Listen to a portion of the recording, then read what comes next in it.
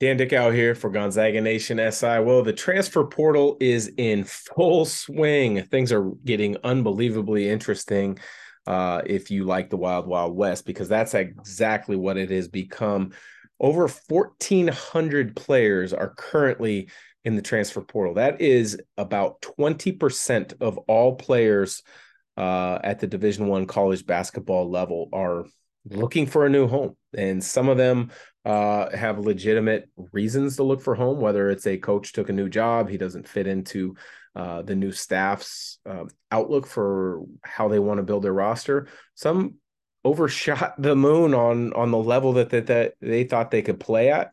Some undershot the level that they thought they could play at and want to now test themselves at a higher conference, at a higher level. And quite frankly, some are just, lack of a better word, greedy and looking for more opportunities in the world of NIL. Matter of fact, I talked to a college coach just the other day who's taken is part of a new staff at a new school, and asked him what it was like right now taking over a new program. And he said that they are so far behind because there was a lag in the old coach leaving, them taking the position, that in that time frame, players were able to go into the portal not knowing what was going to happen in their current situation at the school and the program they were at, not knowing what would happen with NIL opportunities, that players are now basically completely gone because there's no way that the new staff coming in has the time and the ability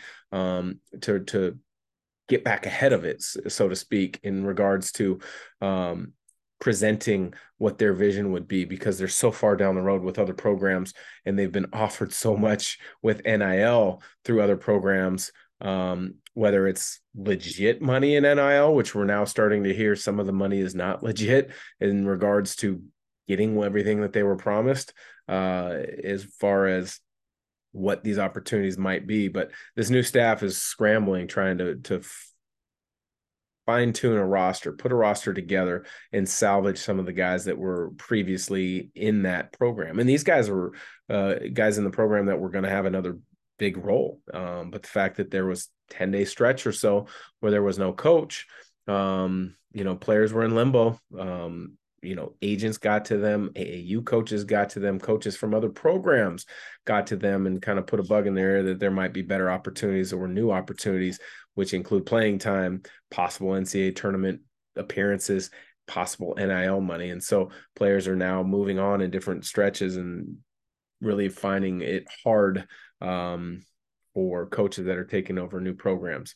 I think it works both ways. I think many players are going to leave too soon before seeing what the vision and what the opportunities are for them at their new spot or at their current spot with a new coach. I talked to another coach during the NCAA tournament and just asked him about NIL. And this is a Power 5 school, about his approach. And he's a fairly new coach at a fairly big school in a good conference. And he said, look, we haven't been aggressive in NIL yet because I needed to get my foot in the door. I needed to get on the same page with boosters and get them to understand my vision, believe in my vision, without having to muddy the waters and in a whole nother aspect of asking boosters or wanting to boosters to be able to pitch in financially for players. He said, once we get a little bit more solidified, we will definitely have a game plan. They already have a game plan of what they want to do. They just haven't put it into motion yet to be able to kind of work on both aspects of providing, big opportunities for NIL players. That doesn't mean they don't have or have had players take advantage of NIL. They've actually had a couple of players take really nice advantage of NIL, but it hasn't been at the forefront of what they've done early in the tenure of this program. Now that's going to change, whether it's this offseason or next.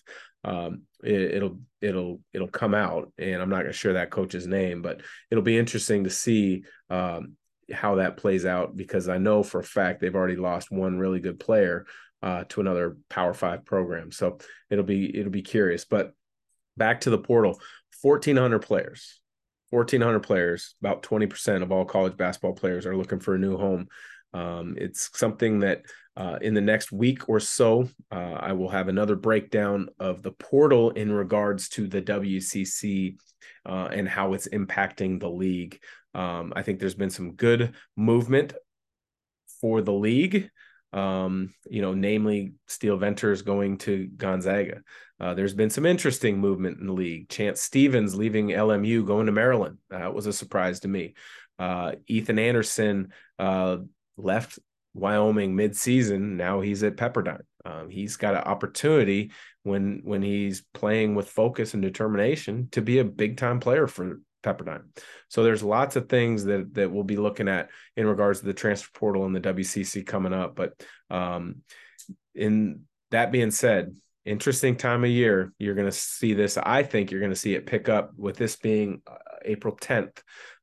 Transfer portal will start closing down in about 2 weeks. So I think you got about another 10 days or so of craziness before you start seeing a lot more guys pick and choose their spots. And at the end of the day, at that end of the deadline period, you're going to see a ton of movement, guys making decisions before they get left out in the dark. And unfortunately, you're going to see a lot of guys get left with no place to play. So for Gonzaga Nation SI, thanks for listening. We'll be back later this week with a lot more on the transfer portal, as well as the coaching carousel, which I'll be honest with you, has led to a lot of this transfer portal nonsense.